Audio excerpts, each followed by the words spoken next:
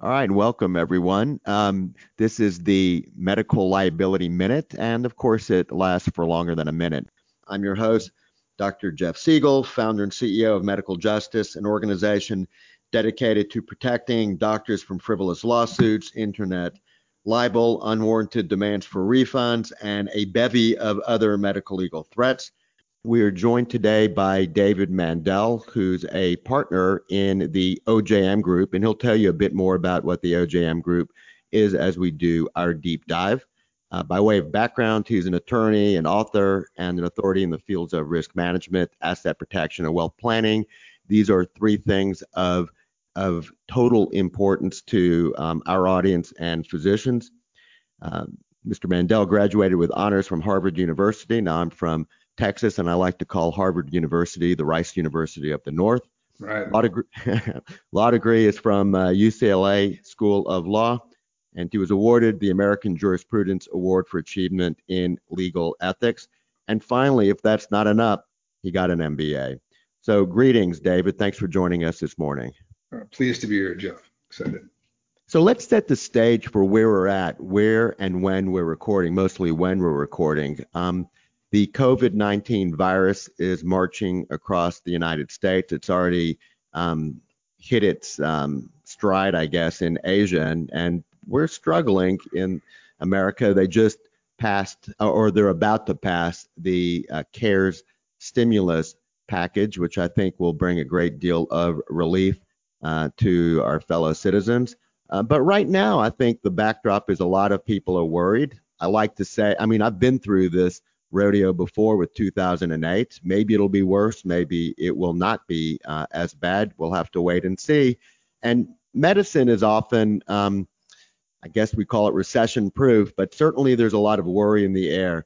What I'd like you to do is just tell us briefly what you do at the OJM Group. You've been working with physicians for decades, and we'll use that as a way to introduce why, if you have a long-term plan, while today is a hiccup, it should not be fatal. It should be something that everybody can get reasonably comfortable with, even if it is uncomfortable, and that we'll survive, not just survive, but we will thrive.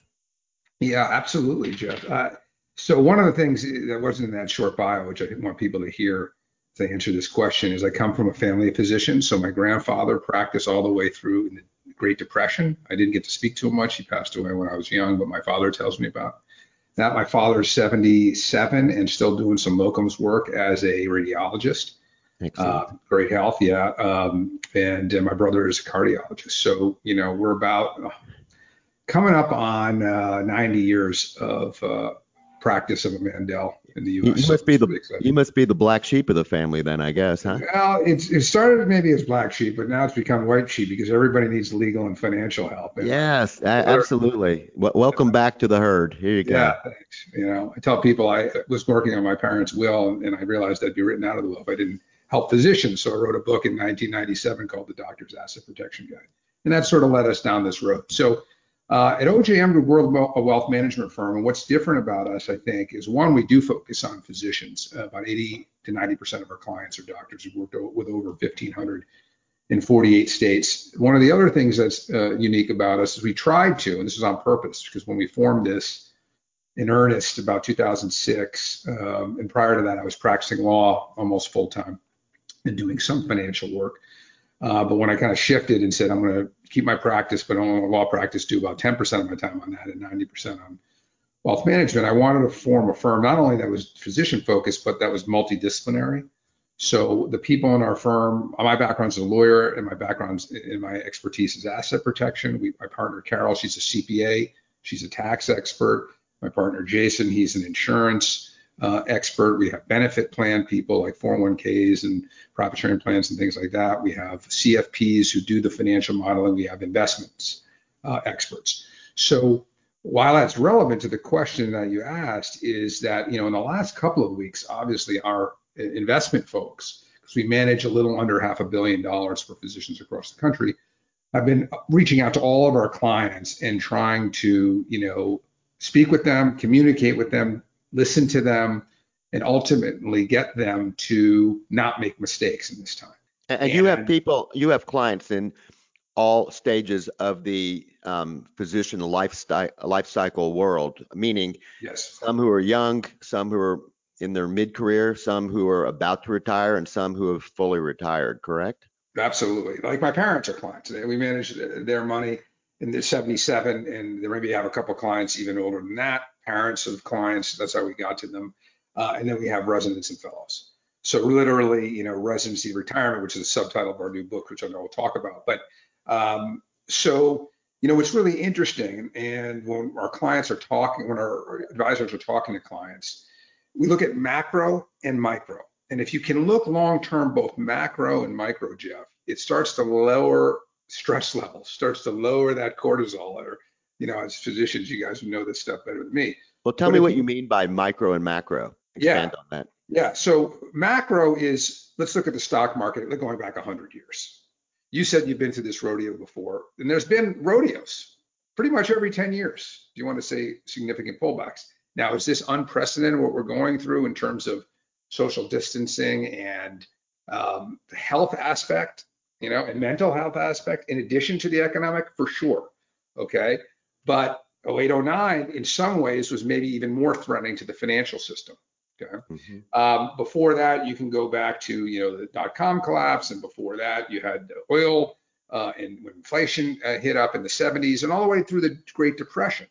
And if you see that chart, if we could visualize it, it's basically from the left side saying 1900, the right side being 2020, and it's basically a line going up, with some downturns, up down. But the through line is certainly higher, right? I mean, even today with the Dow's at 22,000, in 1900 the Dow was at 50, right? So it's gone significantly up over time. Inflation is a factor, of course, but But even let me add to that. I yeah, mean, just using your own two eyes, you can see that wealth is being created in our lifetimes. And certainly, right. if you compare that to our parents' lifetimes and grandparents, I mean, 100 years ago, or maybe just beyond, I mean, the automobile was just being introduced. And if you look around today, I mean, you have people who landed on the moon, we have personal computers, we have smartphones. So, I mean, that that demonstrates that globally, a great deal of wealth is being created over time, and that probably is the natural trajectory in our society and societies around the world. We will continue to create wealth, even with these hiccups or rodeos, or whatever metaphor you want to use. Yeah, I agree with that. And what I think is also important, if you can visualize the chart, which any of your listeners can just Google up, is we've had some downturns, but it typically doesn't take that long to come back. I mean, even the Great Depression, which lasted for 9 years, um, the markets were back where they were before the crash in 29, um, within the decade. So, and then the 50s and 60s were basically straight up, right? That was a huge economic expansion. The other thing that I find interesting, and again, a lot of people on your listening will know a lot more about this than me, but if you look back to what this health scare has been compared to, which is the flu of 1918 and that terrible cost in terms of human lives. We didn't have modern medicine then, obviously. And that came right on the heels of World War I. So you can imagine a world war. I mean, it's even hard to imagine these days, but a world war, U.S. obviously leading the charge, a lot of casualties, a lot of pain and suffering by the troops, but also the country. And then you have this um, influenza, Hmm. right? And then what happens? Did we go into a depression then? No, we actually had 9 years of expansion. Now, doing some things we had no regulation, so that led to the stock market crash. But the roaring 20s came after that. So I think the point of the macro look is to say, yeah, we're going to have downturns, and this one is significant, but let's not operate out of fear. That's the thing that we're talking to our clients about is, hey, listen, let's make, and I'll talk about the micro in a second, but let's make changes on the micro side to you, what you're doing. But, and we may do that. We may want to rebalance. We have clients who certainly saying, hey, listen, we think a lot of this stuff is on sale. Let's be thoughtful and put some money into work, some cash on the sidelines, because we want to get in as we think this will come up in the year, 2, 3, whatever it is. But I think if people look at it long term from a macro side, their breathing gets easy and they realize, yes, this specific thing we haven't dealt with before, but significant threats and major recessions and even depressions we've dealt with before. And long term, they look like sort of blips on the screen. And the thing that's kind of fascinating is that during the Great Depression, I don't think that the United States was considered the world's foremost economic powerhouse. But after World War II, it was number one. So in that window of time, we moved from a strong, but not I guess, one of the preeminent global economic powerhouses to being number one. I mean, and it happened in a period of time that most people could see. It wasn't something that you had to wait generations to see. I mean, it happened while people were watching. Yeah, absolutely. I mean, look at thing 0809, which is, our most recent, and that was significant. I mean, that was a significant jolt to the financial system worldwide, and banks collapsing and things like this. The government, for better or worse, and people have learned from that. When I was in medical school, residency, fellowship, I thought about one thing and one thing only, which was how to learn as much as I could, how to um, capture as much education, training, etc. I was living from day to day. As long as I had food on my table and a roof over my head, I was okay. I couldn't think about anything other than just mastering the craft. And even when you graduate, you still have so much to learn. But one thing I know that we had absolutely zero training in was the law. We had zero training in business, and we had zero training in any of these other aspects of life, which include building wealth and keeping it and figuring out how to distribute it over time. Um, is it ever too soon to start thinking about it? I know your answer is going to be you should start thinking about it sooner rather than later, but for the medical student, resident, and fellow who's so overwhelmed and believe that they have an infinite amount of time to get things right, or tomorrow, I'll deal with it tomorrow. Um, what are the types of things that the newest graduates should be thinking about? And how do you make it painless for people to participate, not feeling as if it's so overwhelming? Yeah, that's a great question. So, obviously, my answer would be, as soon as you can carve out some time, and I lived in the same building with my brother when he was doing his cardiology fellowship in New York, and so I know the time demands are brutal. But I think one of the benefits of what we try to do at OJM Group, and we're obviously not the only firm who does this, but and obviously you guys do this too at Medical Justice, is providing the education in different formats. So it's not just, hey, read Economics 101, a 400-page book. That I wouldn't do at all. I think we have certainly a lot of bite-sized videos, podcasts, WebExes, even like this, podcasts like this, I should say. So where people can, when they're working out, hopefully they're keeping healthy and trying to do that when they are walking to work, et cetera, when they're just, sort of tuning out at home, that they can watch a short 10, 12-minute video on term insurance versus cash value life insurance, or, 5 things to think about in the first contract, or, what you need to know about disability insurance as a fellow as you take your first job. Debt repayment versus, an IRA if you have some extra cash in your first job. So, it doesn't have to be overwhelming. It can be bits and pieces. Certainly, we create a lot of free content. We'll talk about that before we finish, how people can get all of our books and all of our materials and free newsletter. But that's the way I would do it. You got to, you don't have to jump in, the analogy and jump into the pool, but you can certainly get your toes and feet wet and educate yourself on the issues that come up. Asset protection, maybe not as important to get, as educated about, or even tax planning to some degree when you are just starting out, because you're not going to have huge incomes, and or at least initially, you might not have as many options to reduce taxes until you maybe um, get to private practice if you're going to go that way, and your assets will grow over time. But initially, things like first contract, debt repayment, disability, if you have dependents life insurance, the sort of building blocks. And in our book, we have our first section, which we wrote the book with, but actually he helped us mostly in the first section with a millennial orthopedic surgeon client of ours. And we handle all those issues. So, a young doc might get our book and just read the first section. That would be it.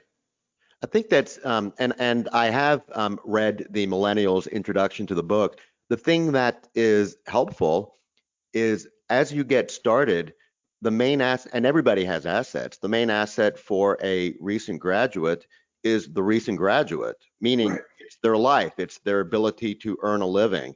As long as they're able to earn a living, they can create cash, they can create wealth. So how do you protect that? Well, disability insurance. I mean, in fact, disability insurance is kind of cheap. If you get disability insurance when you just graduate, it's almost an order of magnitude lower than if you start thinking about it later in life.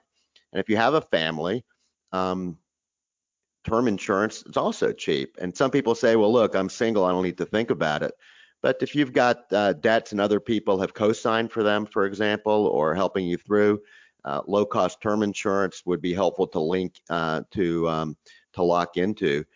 Two things that most people don't think about until time goes by, and these things that are relatively inexpensive early in life start to become much more expensive. And then the final point that you make is how to think about debt. When I graduated from medical school, I didn't have substantive debt the way people have today. And because this number is so great, how it gets paid back, what the terms are, make a vast difference in terms of the effect it has on wealth creation. So I do like the idea or the way you structure the book to focus on different aspects of the career from the timeline. Yeah, and that reflects how we work with clients too, right? So if we have, let's say somebody listening to this is a fellow and they called us, or a doc in the first year of practice, we have a consulting side. We typically charge a flat fee to take them through a process, and that could be just like a medical analogy, diagnosing and treating one area, asset protection. There's a fee just for that piece, or it could be everything: asset protection, tax, investments, insurance, it's financial modeling, estate planning, all that. But if we're working with young docs and fellows and residents, we're going to try to work with them and not charge a fee. Maybe we can be the ones to provide that disability insurance. They need to get it from somebody, some agent. We're licensed in all 50 states. Same with the insurance. So we can say, listen, here's something we can do for you already. It doesn't cost you anymore because you were going to get something like this or something, that we would recommend. Anyway, we can at least have some kind of revenue out of it. And then you get assigned a CFP, a financial planner, who can start educating you and helping you make decisions on, okay, if I get this bonus or I get this, income next year, should I dedicate it all to paying down loans? Or should I put a down payment on a new house? Or should I start a SEP IRA or something? And those are decisions they're going to be making once they start having income. And what we try to do is provide services in the early years, frankly, because we know, just like you were saying, a fellow is a millionaire. They just don't know it because the net present value of their future income, which they want to protect through primarily disability insurance, right? But from our point of view, we see a young physician as a great long-term client for us. So we're willing to, from a business point of view, sort of loss leader, spend time with them, try to have some kind of relationship with them business-wise, and then grow with them over time. And that's part of how our firm grew. The O in OJM is Jason O'Dell, my partner. While I started as an attorney and kind of went into the financial field, he started with residents and fellows, buying them pizza in the hospital. And by the time we merged up our practice, those docs went all over the country from where he had met them from training. And, he had long-term 15, 20-year loyal clients, but he had started with them that way too, because he was young at that time. So we keep that in mind, and that's part of our, ethos in our firm is to work with young docs as well, not just, our wealthier clients. There's a tendency to try and wing this, to go it alone. I guess the gestalt is that, well, I mean, disability insurance is probably all alike, term insurance is all alike, et cetera, et cetera. All the terms and the exclusions probably the same. I think that's a blunder of the greatest order because they are different. So either certainly for insurance, the young doctor can wing it and do it on their own, or they could work with someone that sells insurance from a single company, or you can work with someone who has access to a gazillion different policies and can right size it for the individual. I'm a fan of the latter, but just spend a couple of minutes talking about the distinctions, in particular, how the young doctor can get burned by buying a particular type of either insurance policy, disability insurance policy, or life insurance policy that ultimately may not be a ghastly mistake, but could be expensive and maybe not even provide for their need um, when the crap hits the fan. Yeah. So you brought up two issues there I want to address, and I'll talk about the sort of business models and the insurance in a second. But first, you also mentioned kind of doing it yourself. And we have clients who do pieces of their financial, even piece of their investing. We manage, like I said, about $500 million, and for a lot of our physician clients, we may not manage all of it. For many of them, we do. They want to do some of it themselves, or they have some, old advisor help them when they were young. They don't want to pull that piece from them. But we want to look at the whole thing so there's not, overlap and poor allocations because we don't know what's going on. So we want a view of everything. And with our software, we can bring that all down. They can look at it all on their app, on their phone and all that.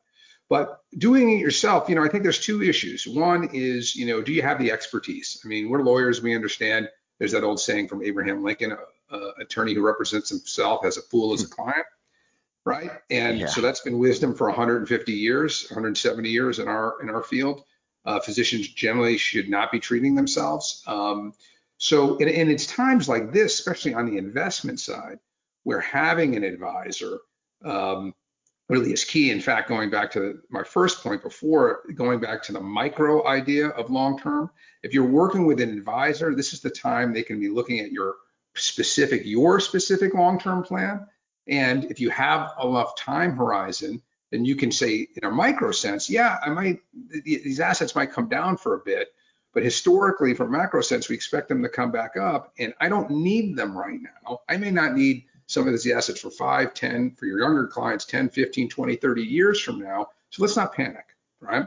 So doing it on your own, especially on the investment side, but even on insurances, or certainly I've had clients who, called me and said, oh, I set up my own LLC, I did my own will online. The more significant the decision is, the more risk you take that you didn't get it right. Meaning you want to do something yourself, like mow your own lawn. Yeah, the professional might be able to do a little better, a little faster, et cetera. But if the lawn isn't perfect, what's the risk? You get the wrong disability policy, and God forbid you're one of the, we have 1,000 plus clients, but we have, 5 to 10 on disability. If it wasn't the right or the best policy for what you needed, you may not realize that until, unfortunately, hopefully not, but you need to rely on it. And then it could be a lifetime financially poor decision, right? So, And right when you are most vulnerable, that's the most difficult time to fight that fight. I mean, you're hoping that you just have to pick up the telephone and fill out some paperwork and march forward. Now, it's rarely that easy, but by and large, the last thing you want to do when you're vulnerable is to get into a cage fight. absolutely. And the other thing, think about what you mentioned just from the beginning, Jeff. You said even young physicians, but I think you could apply this across the board. The number one resource physicians don't have, or that they need more of, is time.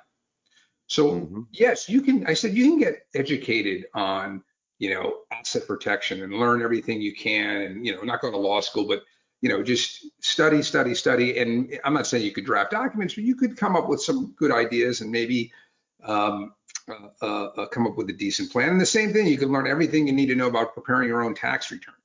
But is that really the best use of your time after you've seen patients all day and you have a family and you have other things, it's probably from an economic point not the highest and best use. You'd be better off seeing patients getting paid well for that and then spending a little bit of money on someone who's an expert in that field to do it.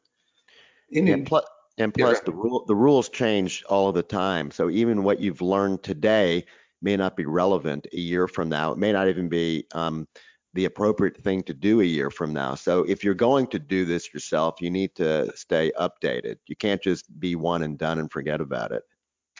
Absolutely. The other thing I wanted to address, and I'll address it on the insurance, but also on the investments, is something you brought up, which is crucial, which is understanding the business model and the incentive of the advisor you're working with. I mean, this is crucial in insurance because, again, would I go to a doctor? Here's the question I ask all my physicians. Would I go to a physician who, on their door, or maybe not even that conspicuous, on their business card, or maybe on the back of their business card, basically, I learned that they can only prescribe one drug company's products. So no matter what my condition is, they can only prescribe one drug company's products. I mean, that'd be ridiculous, right? Nobody would go to a physician like that because they might have the right product for me, given my health issue. Okay, that's clear. What about a more subtle, and this is where a lot of insurance people operate. It's not that they can't prescribe anything else. It's that they get paid a lot more if they prescribe only one company's drugs. In fact, their rent is paid by that drug company, and their assistants, their nurses are paid by that drug company. So they can say, yes, we can write any one, but we know, and the data shows that there are significant incentives, perverse incentives, to direct clients to one particular company's products. And there's a lot of companies out there like that, even if the company is good, like a Mass Mutual or a Northwestern Mutual, and Northwestern Mutual had to send to all of their CFPs because certified financial planners have their code of ethics, and they had to send a letter. Every Northwestern Mutual agent in the last year had to send a letter if they're a CFP to their clients with a 7-page disclosure about how their business processes works. And it's not to say that the company or the products aren't good, but when you have incentives like that and they're not clear to the client, and you go to a Northwestern agent, let's say, and they recommend you a Northwestern agent product, how do you know that's the right product for you? What you want to be working with is someone who doesn't have any of those incentives. I mean, certainly our firm doesn't, but we don't do that. And it's also true in the investment world, right? I mean, if you're working with an investment advisor who has a firm that has proprietary products, who's under a suitability standard versus a best interest standard, a fiduciary standard. I can explain more of that if you want. Yeah, please do, because those are terms that most people don't use in everyday conversation, and I think they do matter quite a bit in terms of the relationship that the advisor has with the client. For sure. But just to put a tie up on the insurance. So I think on the insurance, it's really important to work with, and we have a bunch of chapters in our book on term and life and cash value insurance. We even have 5 success factors, and we show 4 physicians each getting similar policies, whole life or another policy, and one properly advised, one doing it right, one not properly advised, not doing it right, and looking at how the case studies come out. And it's very interesting. We talk about success factors that you would work with any agent. So definitely something people looking at insurance should be reading. On the investment side, it's even more perverse, I think, and in some ways certainly more dangerous, which is you have to understand, there's a great slide, and we have it in our books, that has, if you can imagine, a 2 axis grid.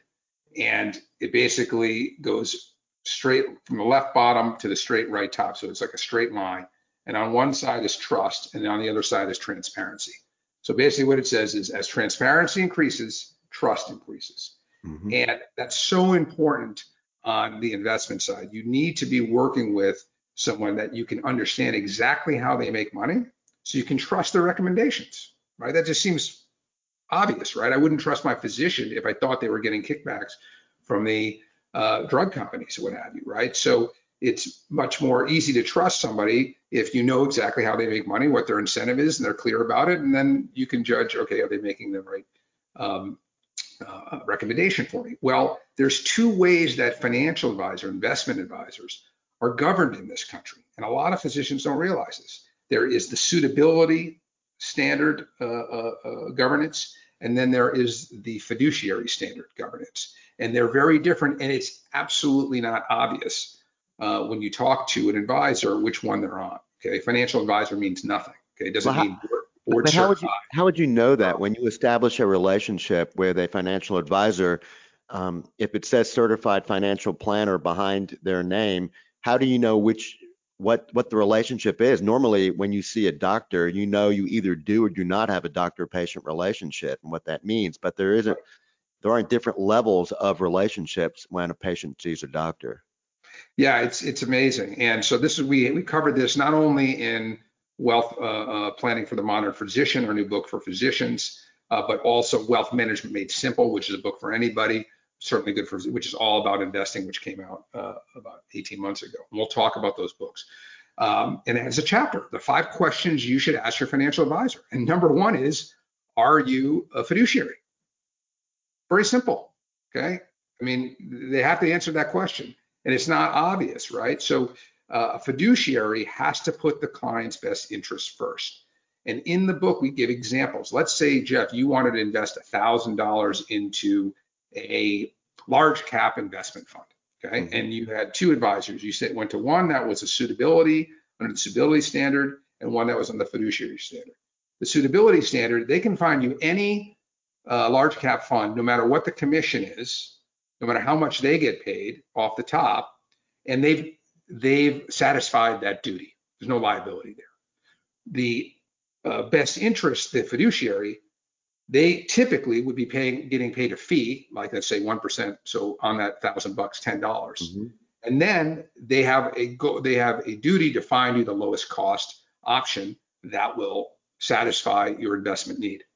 So in the same $1,000, you could have like an 8% load on one, where you're paying $80, when on the other you're paying $10. It would take you 8 years to overcome that, right?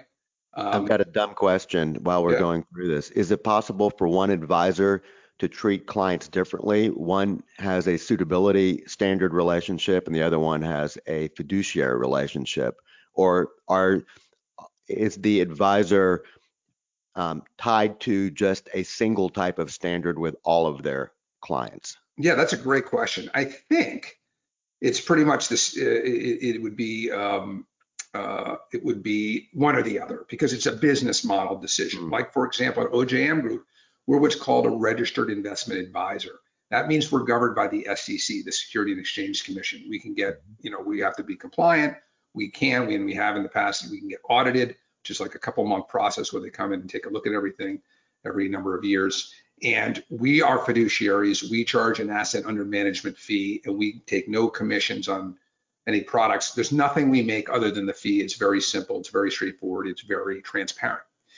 The broker model, which is most of the big Wall Street firms, okay, your Merrill Lynch's, your Morgan Stanley's, we have good friends there.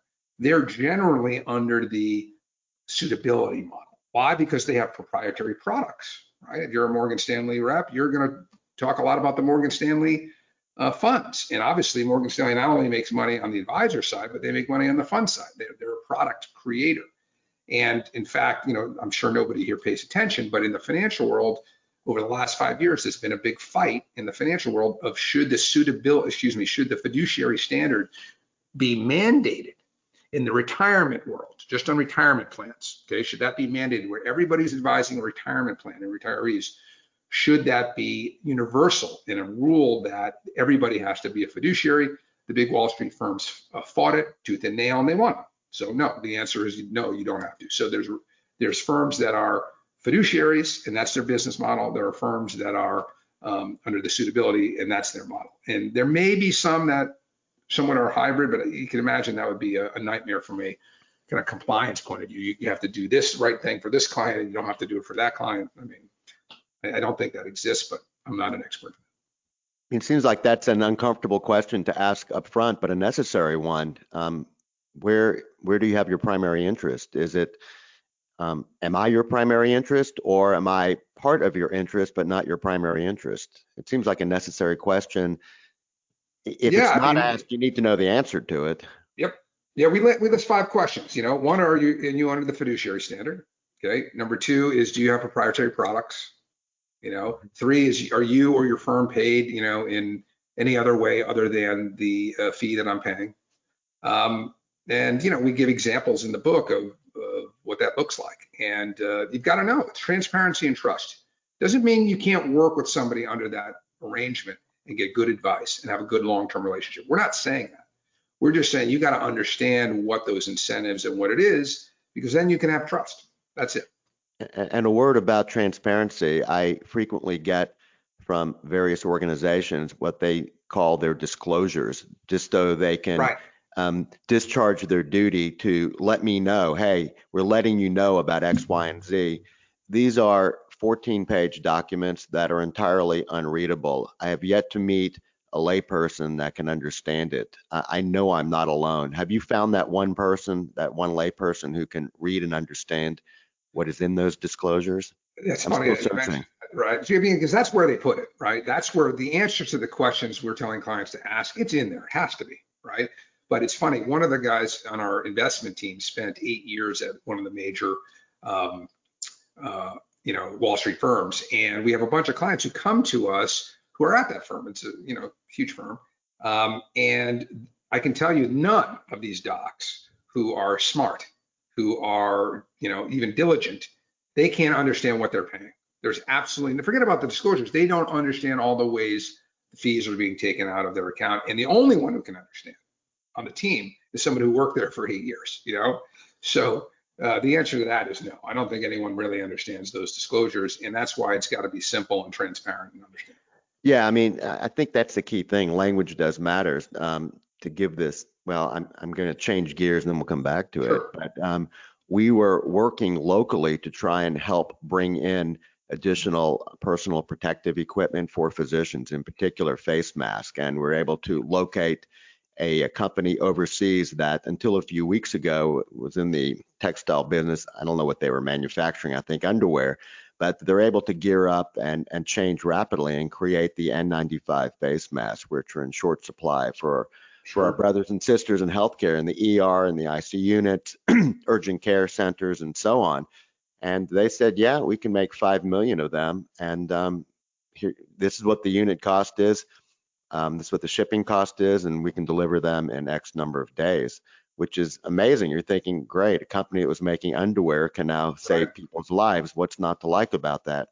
So yesterday, someone shot to me a document. I think it was an 8-page document put out by the Food and Drug Administration saying, yep, we've got an emergency out there, folks, and we have the ability to make things a lot easier so that what previously may have been forbidden is now allowable.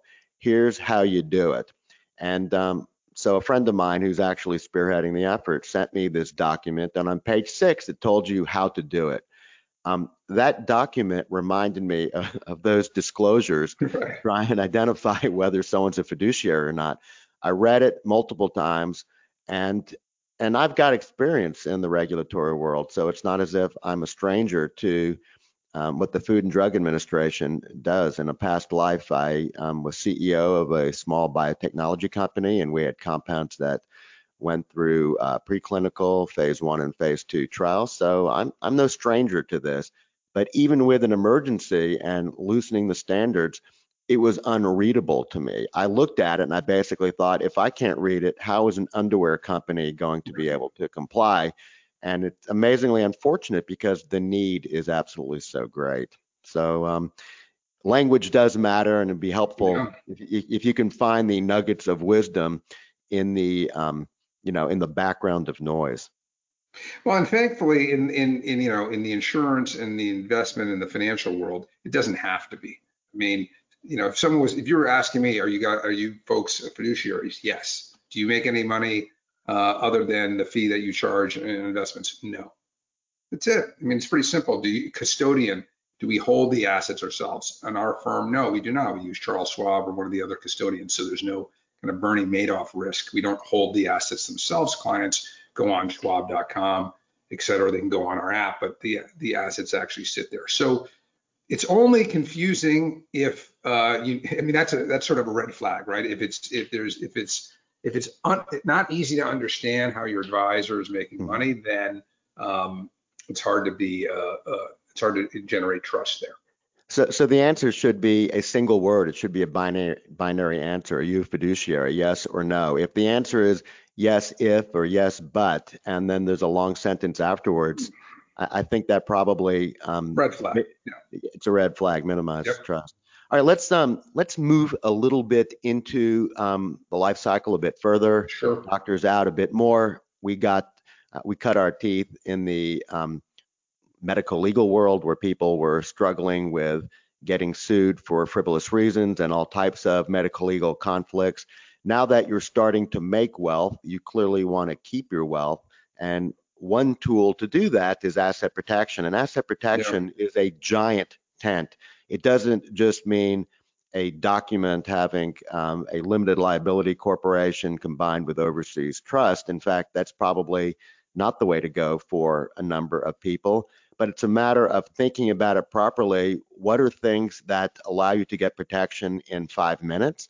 What are things that you already have protection with? And you just need to understand that these are things that can be segregated very easily.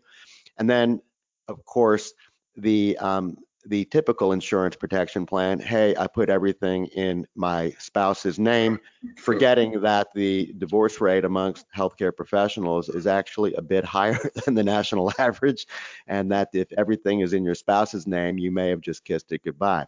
Why don't you let's start the discussion about asset protection in terms Sure. of what it means, the timing of it, and why asset protection should be different for different people at different phases of their career. Sure. So yeah, and keep me on point here because this is a topic I could talk for a long time on. So first of all, one of the things, the way we look at asset protection differently, and this is something I really wanted to do when I was practicing law at Park Avenue, New York City, is expand the scope of what we could provide at OJM Group. That's one of the reasons I went from just practicing law to doing something more comprehensive. Is we look at asset protection planning as really three parts.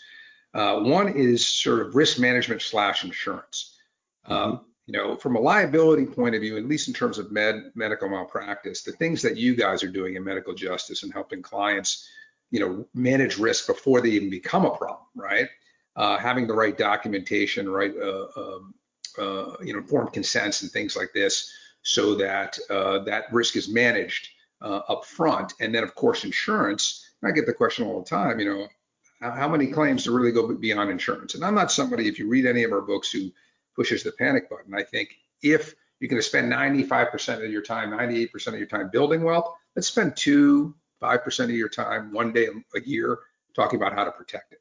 Right. So insurance, part of what we do at OJM when we're looking at an asset protection diagnostic is we have a partner firm that's national that will look at the client's insurance. Either you could look at it at the practice level, or can look at homeowners, umbrella, car, etc. And the same firm that helped me with my own home here and my homeowners, really important, because ultimately insurance is very likely to be the only thing most physicians will need.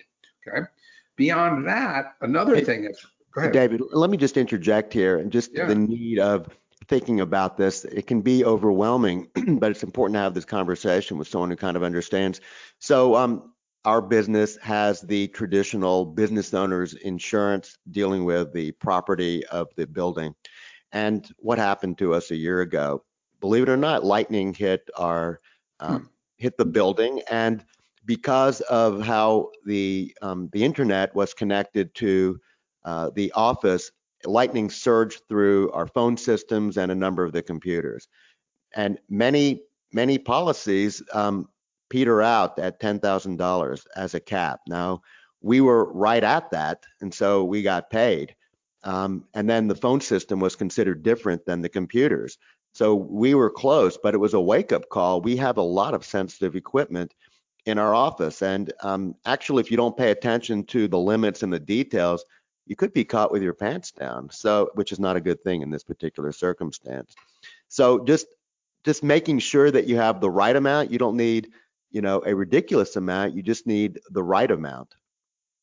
Yeah, for sure. I mean, that's why, we made this. I mean, I used to practice law in New York and help people, doctors with asset protection planning, but I couldn't look at their insurance, which just seemed, I didn't have the skill set, and it just seemed like, that's like being a dermatologist, but not being able to talk about, sunscreen. It's like, this is a basic. This is something that needs to be, so you don't want to be overinsured, but, I can't tell you how many physicians come to us on a personal level and they don't have an umbrella, which is, again, not expensive, Yeah, but talk should about be in that. place. Yeah. Talk about how umbrella does fill in the gaps. Just as one example, one thing that likely will never happen to you is getting sued for defamation. But, we're as physicians, we often have strong opinions, and sometimes you're on the receiving end of getting sued for your opinion. Doesn't happen frequently, but I can tell you I've seen it, and I've seen it on more than one occasion.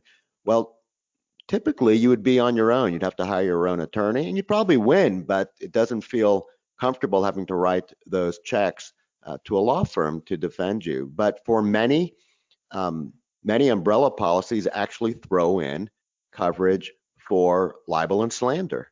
I know mine does, or at least I believe it does last time I looked at it. But these are some of the gaps that get filled in by virtue of having coverage that otherwise does not come with your either personal insurance or your general business liability policy. Yeah, I mean, I had a $2 million umbrella. I improved it to a 5 million. It wasn't much more expensive. It was hundreds of dollars difference.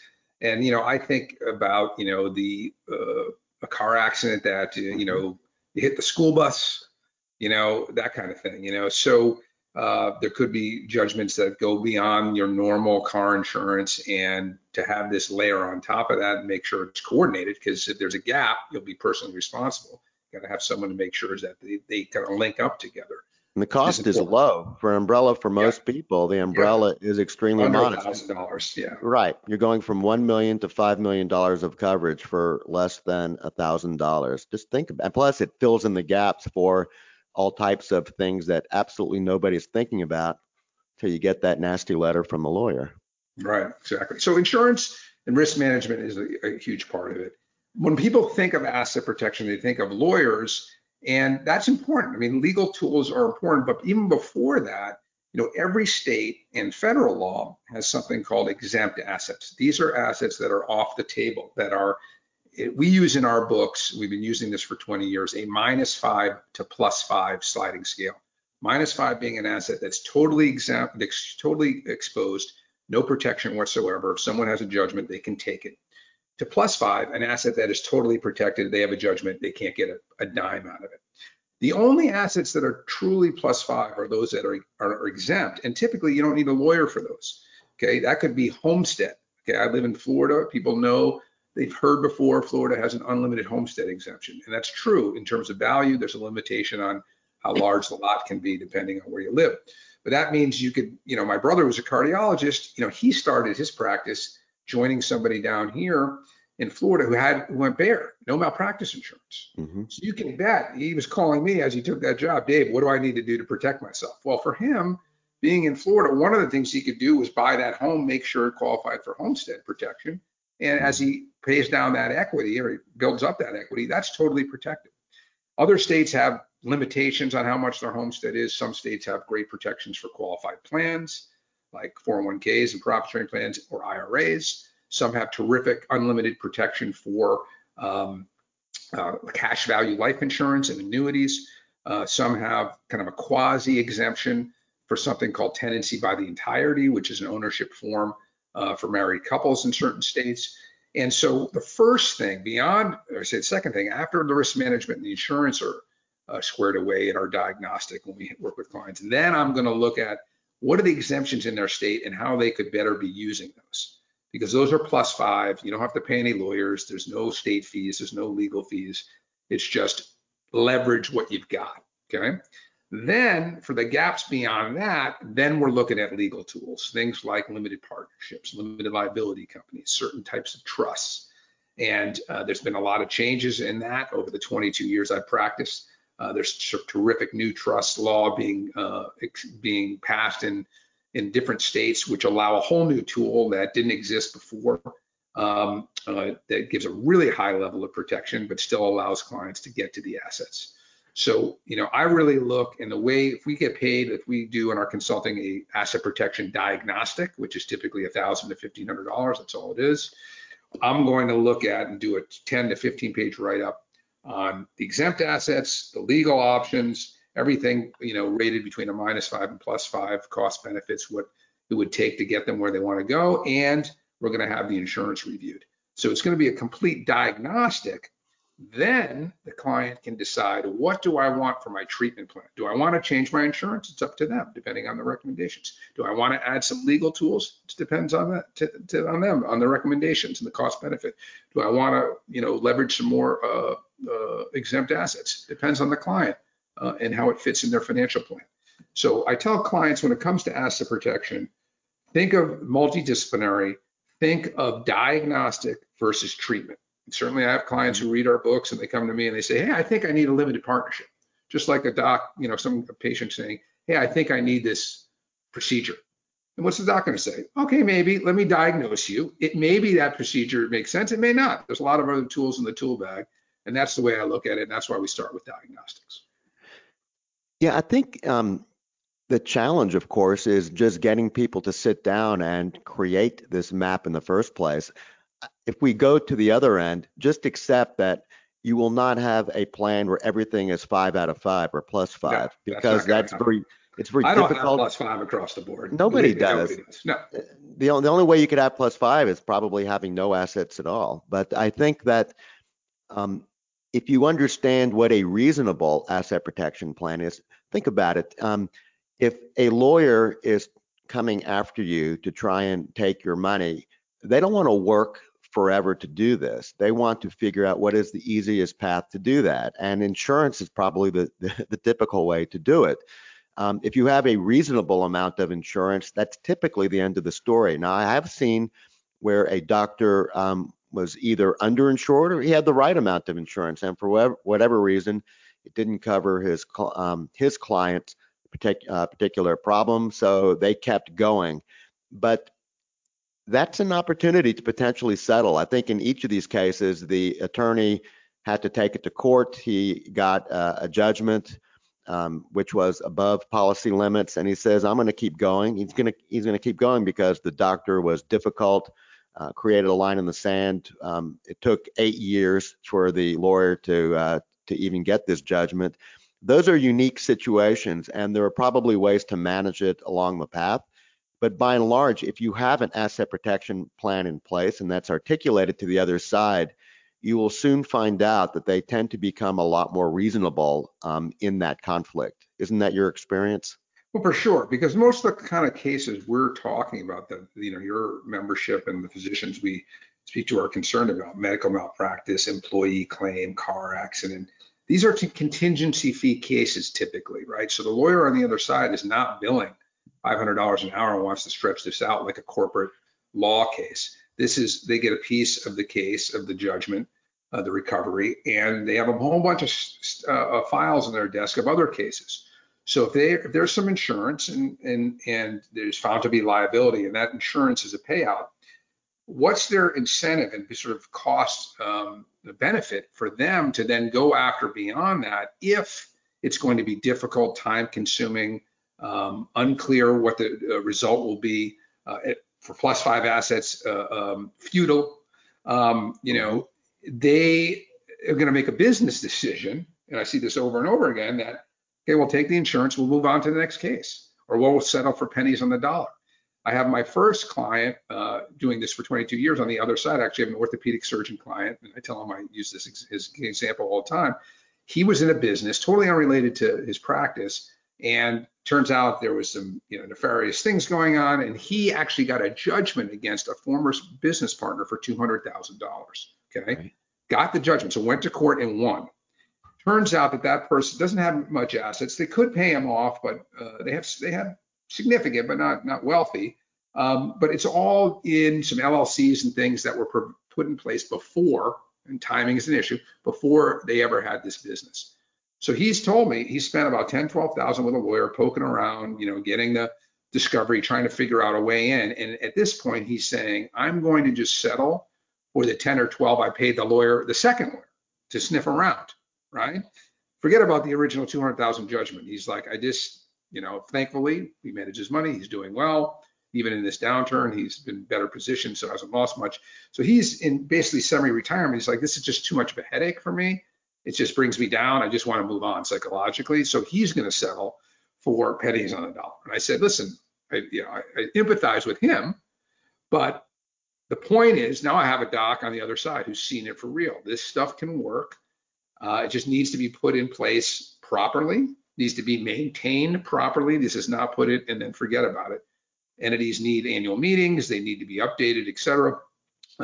And then it needs to be done in advance. Yeah, talk about timing. Talk about timing. The time to do it is not when the barbarians are at the gate, because that would be considered a potentially fraudulent conveyance, an attempt to delay or deny payment to a creditor, which essentially is just eliminated. For the most part, that's neutralized. The longer the tools have been in place, the more it passes the sniff test for having a legitimate business purpose and not a purpose to deny or delay payment to a creditor. Talk about that for just a minute. Yeah, it's a crucial part of it. You can't get fire insurance on your home when there's a fire, right? And physicians think the fire may be the date they're being sued or the date they're going to court. No, the way the courts look at that fire is the date of the event. You saw the patient who turned out to have a malpractice issue, the date of the accident, et cetera. So you can't wait until you have a problem. The language is reasonably foreseeable because every state has on the books fraudulent transfer, fraudulent conveyance, or what are being called voidable transaction laws. And voidable transaction is probably a better description because that's really what it is. They can void the transaction, move it back. So you want to put this in place while the coast is clear. And then if you can do that and maintain it, then you're in great shape. One of the other things you mentioned at the beginning I wanted to mention was, hey, I just put everything in my spouse's name, and you mentioned the divorce risk. Well, there's a risk way beyond that, which is that it really doesn't work in most states for most assets. Again, I can't say for all 50 states, and I have attorneys that I know in all the states virtually. So it's not universal, but in most states, for most assets, just putting your assets in the spouse's name is not going to be effective because about 20 states, 15 are community property states, right. And then for sure that's not going to work because it's community property, so that's just off the table. And then in the non-community property states, generally you're not getting any consideration there. If you're putting it in the spouse's name, they're still going to be able to see, well, what money earned that asset. Let's say you put the house in the spouse's name. Well, who's paying the mortgage? Who's paying the property tax? If you're living in it, are you paying rent to the spouse? If you haven't, it doesn't really look like you've made a real gift, right? It looks like substance over form. You said you did a gift, but you didn't act like you did a gift. And if you did all those things, then it comes back to your risk, meaning if you did really move the home to her and you are paying rent and she is now paying the property taxes and all of that, and you get divorced, well, then you got a problem because now it really has become hers, right? So you can't really have your cake and eat it too. You can't say, well, it's my spouse's if I ever get sued, but if we ever get divorced, oh, no, that's really half mine. It just doesn't work that way in most cases. So what I tell clients is that's just not good medicine. That's like medieval medicine. We have a lot better tools. When you ask clients what they want when they want to protect assets, they generally want to maintain two things. Mm-hmm. Ownership control is one of them, and probably. control, right? Yeah. Ownership and control. And when I say ownership, I mean access. Mm-hmm. So there are different tools that allow that to certain extents, right? So when we look at a client, we do the diagnostic, we're going to lay out those options, and clients are typically going to make choices to say, okay, I can do this, a limited partnership, an LLC. I don't have to trust anyone. My wife and I can be, my husband and I can be the manager, so we have control of it. Or we can use this irrevocable trust in a state called a domestic asset protection trust. In a state, let's say you live in a state like Ohio that has a great statute. I know the lawyers who wrote it. Then we're going to use that. Now I have to use a trust company, but the only beneficiaries are me and my wife and my family. So the trustee has to follow what's going on, but I'm not worrying they can give anything to anyone but our family, and now it protects us. So ownership, access, control, those are the things clients are concerned about. And if you can show them a pathway that they can get protections while maintaining those to the extent they want, then they're much more comfortable doing that rather than just putting it in my spouse's name, which isn't going to be effective. Now let's migrate to the later phase of a career, which would be retirement, estate planning, the types of things where the doctor either is ready to hang up his stethoscope, or they still want to do it, but maybe do it as a gentleman, do it on their own terms, and participate in the medical world just because they love it, but don't really want the daily grind. How do things change in terms of the life cycle, and what does OJM do to put that into perspective? Yeah, so I think one of the most important things, and in our book, it's laid out in lessons. Lesson 1 for the young physician, basically lessons 2, 3, 4, 5 for those in practice in the game, and then lesson 6 is about retirement, and we talk about the retirement red zone, which is a great topic, a great phrase I think I got from one of the big insurance companies when I was watching sports, when there was sports on TV. Which means if you're a football fan, within the 20-yard line, so you're getting close to retirement. So in the book, I think we have 3 tactics for that, and then 6 or 7 in retirement. One of the most important is to adjust the portfolio risk. Okay, and why? Because of what's been going on right now, right? My parents who are 77, we adjusted their portfolio risk years ago, 5 years ago, so that in this downturn, they're not affected nearly as much, a third of the down, okay? But they've also gotten some decent ups years, the last couple of years, because the market's been up. So changing them from, and I'm just making up numbers, from 70-30 stocks to bonds to, alternatives, which are crucial. People don't talk about alternatives, but they're crucial, to 30-70 or something like that over time, without creating a lot of tax consequences, tax loss harvesting, tax gain harvesting. That's crucial because you don't have the time to make it up. A 50-year-old, a 40-year-old, a 35-year-old surgeon, a physician, they can say, well, I took my lumps this year, but I don't really need most of those dollars to retirement. I got 20, 30 years to make it up with more income, but also have the markets come back. A 75-year-old, a 70-year-old, a 65-year-old doesn't have that.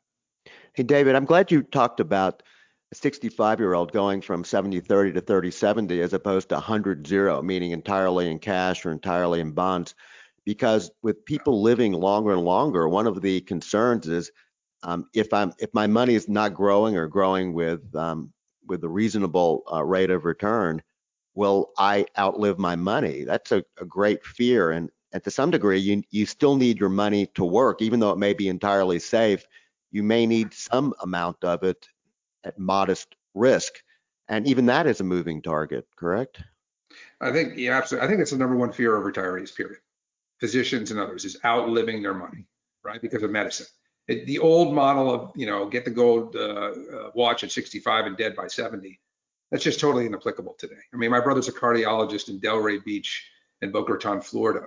75 would be his youngest patient. I mean, that's the fact.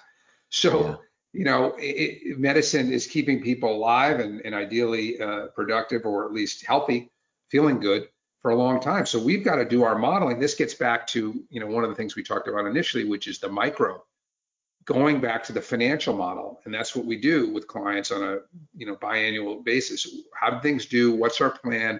And that plan needs to stretch out typically to age 90, 95, 100, depending on, sort of the couple or the individual and their, like we have almost all physicians. So they give us kind of a realistic idea based on their genetics, what they think they're, nobody knows the day they're going to die. If they know that, we can build a great financial plan. But they can say, okay, we think this period. So that's crucial. You can't go to zero. I mean, look what bonds have been returning. I mean, it's not feasible. Interest rates are so low and probably will stay low that, money markets don't pay 4%, right? They pay maybe 0.4% is more closer to it. So, but the reason that shift is so important, and we go through an example of this, not in Wealth Management Made Simple, not in our new book for doctors, but in Courage, when we get to the end and we tell people how to get the books for free, they get Wealth Planning for the Modern Physician, which is our newest book, and Wealth Management Made Simple. And the reason is in Wealth Management Made Simple, we get into a good example of sequence of return risk. And that's really what you got to avoid when you start getting towards retirement. What does that mean? Yeah. So can you imagine two portfolios left and right, and this is in the book, where you have 20 years of returns, let's say, 10 years of returns, 15, doesn't matter. And then you average out. So the mean return at the bottom is exactly the same. Let's call it 7%, right? So you have different years, 20, -3, this. But at the end, they both have the mean return of 7. And let's say they both have the standard deviation, okay, of the same number. So the same amount of risk. But on the left side, we have different rates of return for 20 years, but it starts with positive years mostly and ends with mostly negative or sort of flat years. Okay. On the other side, we have the exact same rates of return. They're just reversed, right? So in the beginning, we're having the years that the portfolio A had at the end. So we're reversing. The first one is sort of heavy, good years in the front, poor years on the back.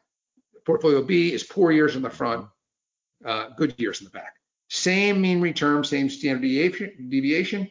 Portfolio A lasts out to age 90. I could say 20 years, 70 to 90. Portfolio B, they run out of money in like 12 years. Why? That's one of the challenges of using averages. It's often been Right. said that Bill Gates walks into a bar and the average patron in the bar is a millionaire. Right. Yeah. A billionaire probably. Or a Right. So billionaire. yeah. Exactly. Yeah. So that's exactly right. And so that's the thing, right? The people who, you know, didn't do the good work of managing the portfolio and mapping it out from a micro point of view and are in retirement and maybe are still in the 70-30 on stocks are really, you know, panicking now, right? This is upsetting what's going on. We don't know where it's going to go. I mean, we've had a couple good days this week, but who knows? We could be headed for another bottom. Nobody knows that. So the point is we want to avoid that because we can't let our clients come close to running out of money. So we've got to make sure that they're being smart about sequence of return risk and doing that. And that's one of the keys out of 4 or 5 approaching it in retirement. And are you using additional tools above and beyond just an investment portfolio? Are you thinking about insurance, annuities, other types of tools to generate a check for people after they don't have new income coming in other than what's generated from their portfolio? For sure. I didn't become really educated on life insurance until starting the firm 13 years ago. I knew about it as a lawyer, but I didn't understand it as much. And we get into that a lot in the new doctor book, buy term, invest the difference. Certainly I have term insurance. I have it personally and I have it at the business. Two major policies, buy, sell, and then also key a person in case I, get hit by the beer truck. So but I also have a significant cash value policy, and a lot of our clients do. And why is that? Because it can grow tax-free, Right. and the money can come out tax-free. And guess what? It's also totally asset protected here in Florida, and it was in New York where I used to live, and it is in about 20 states. But what's really interesting about these policies, and we get into and show some examples in the book, is how they grow, the different choices you have. I have a policy that's called an equity index policy. So it grows with an index, which for me is the S&P 500, but it has a floor and a cap. Let's go basically a collared strategy. So my policy is guaranteed at least a 0 return, and it has a cap of 11%. So let's just look at the last 2 years. Last year, the S&P, did 30%. I got capped at 11, but this year, even if we end up down -20, I'll have 0. So you're using that as a tool to mitigate risk, meaning that you're okay giving up the average percentage over time that you typically would get with your investment portfolio. But the upside for you is that even in the worst of the worst years, your policy is not losing value. You sleep okay at night. You recognize you will not run out of money. Well, it's actually a little better than that because if you just look at the S&P 500 with or without dividends, and you do the collared strategy, just do the economics, the mean is actually higher, right? Because there's more years that you get hurt with the negative than there are over 11 historically. Now that's not really been true in the last bull run, but again, I've had this policy through 08, 09, so it wasn't down 40% that year, and I won't be down whatever the percentage is this year. But meanwhile, I've hit the 11 a bunch of times. So my mean is, like 8 or 9%. That's pretty good especially tax-free, while Hmm. having the downside protection. Other types of policies, as an example, is a whole life policy. A lot of people are more familiar with that. That's more like a sort of a bond return, but a little higher than that, 5-6%, meaning clients who have those policies here in 2020, the insurance companies have already made the announcement, many of them what they'll return this year, or have already credited the policies. And it's typically most of the large, whole life policies, the mutual companies we like because they're owned by the shareholders. So I'm an owner, not only a policyholder. So we're not, beholden to Wall Street earnings or anything like that. We're getting it 5 or 6% tax free. So again, it's never going to be, your highest performer, but as you get to retirement, if you had funded that over the years, we try to get clients to do it when they're young because the costs of insurance are lower. Hmm. When you get to, I know for me, part of my financial plan in my 70s and 80s is pulling money out of that tax free. And that will not be my highest performer, but it'll be, win by not losing, or if you're a baseball Right. person, singles and doubles.